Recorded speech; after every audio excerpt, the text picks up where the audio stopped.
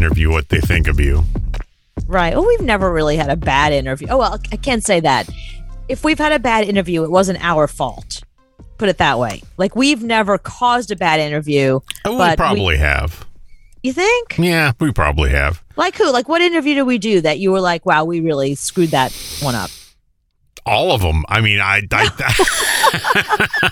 just think that in my head that, I think we could have done better.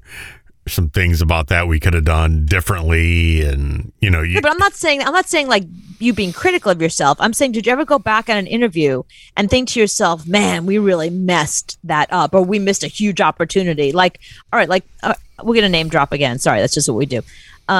When John Cusack was on, and we caught him, I don't know why he was sleeping, but he was sleeping, and he was sleeping. Like, yeah, that was a horrible interview. I mean, horrible interview. If you go back and ask him, he would hate that. The minute he got off the phone, he probably said, "What the hell was that?"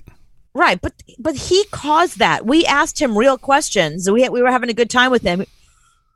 I don't know.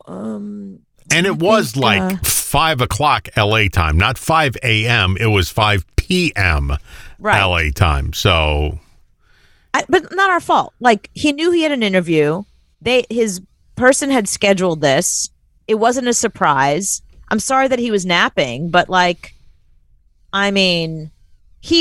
was him. That was his fault. We didn't do anything wrong there. I'm talking about interviews that we screwed up. Mm-hmm. Like, we were terrible. Yeah, I don't know. You just never know what somebody's like, at the end of the interview, what they think. Right, but that's true. It's nice to know that, once we do an interview and we thought it was really good, like last night's, mm-hmm. that we heard from the grapevine, she really did enjoy it. And she liked everything on Facebook and followed us and did all that. So she doesn't hate us. Well, we made her laugh, too. I mean, we're talking about Moriah Formica mm-hmm. from Plush and her own music, obviously. But it's interesting, like, I watched some other interviews that she had done, and they were very serious. What are your music influences, and what are you going to do next, and when's your EP come? Which are all great questions, but they're very, people are very serious when it comes to musicians a lot of times, I find. Mm-hmm. So we kind of had a good time with her. We were laughing. We had fun. We made her laugh. So I think that's probably why. It was like a good date. We had a good date with her. Like, she would have a second date with us. Yeah, and I learned that we were like the second interview that day. Oh, wow. Okay. She had another interview with somebody else, and it was another radio station, and it was, it was what it was. I mean, it was a typical radio station interview. What are your influences? What are you doing next in music? What does your song mean? Like all those, yeah. All those right. Who are you dating? Questions. How long have you been dating? Blah, blah, blah. So, since we're talking about her real quick, I'm going to play... there's a song by Evanescence called My Immortal, which is famous. I mean, it was on the charts. Awesome song. So here's Moriah doing that song with just another girl playing piano. Suppressed by all my childish fears, and if you have to leave, yeah, her voice is so good. I mean, it's just ridiculous. Yeah. Still lingers here, and it won't leave me alone.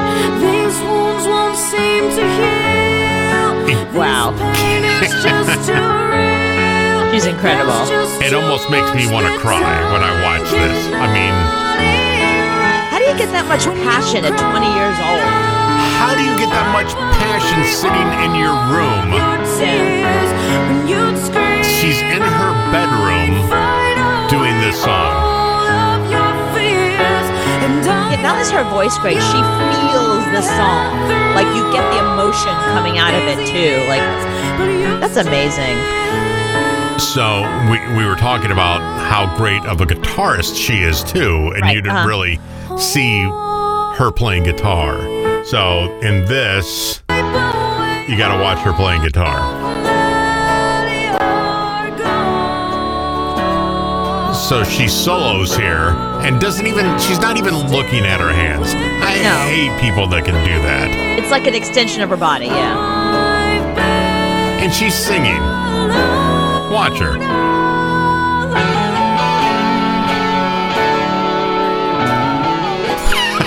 Wow. Yeah, that's some major multitasking. It's like when I'm on my cell phone and I'm doing literally anything else at the same time. I can't do two things at once. Like I have to put the phone down or stop making my sandwich. Right. No, she's doing I definitely both. can't do two things at once, let alone she's sing and play singing guitar. at that level, playing guitar at that level. Yeah. It's just crazy.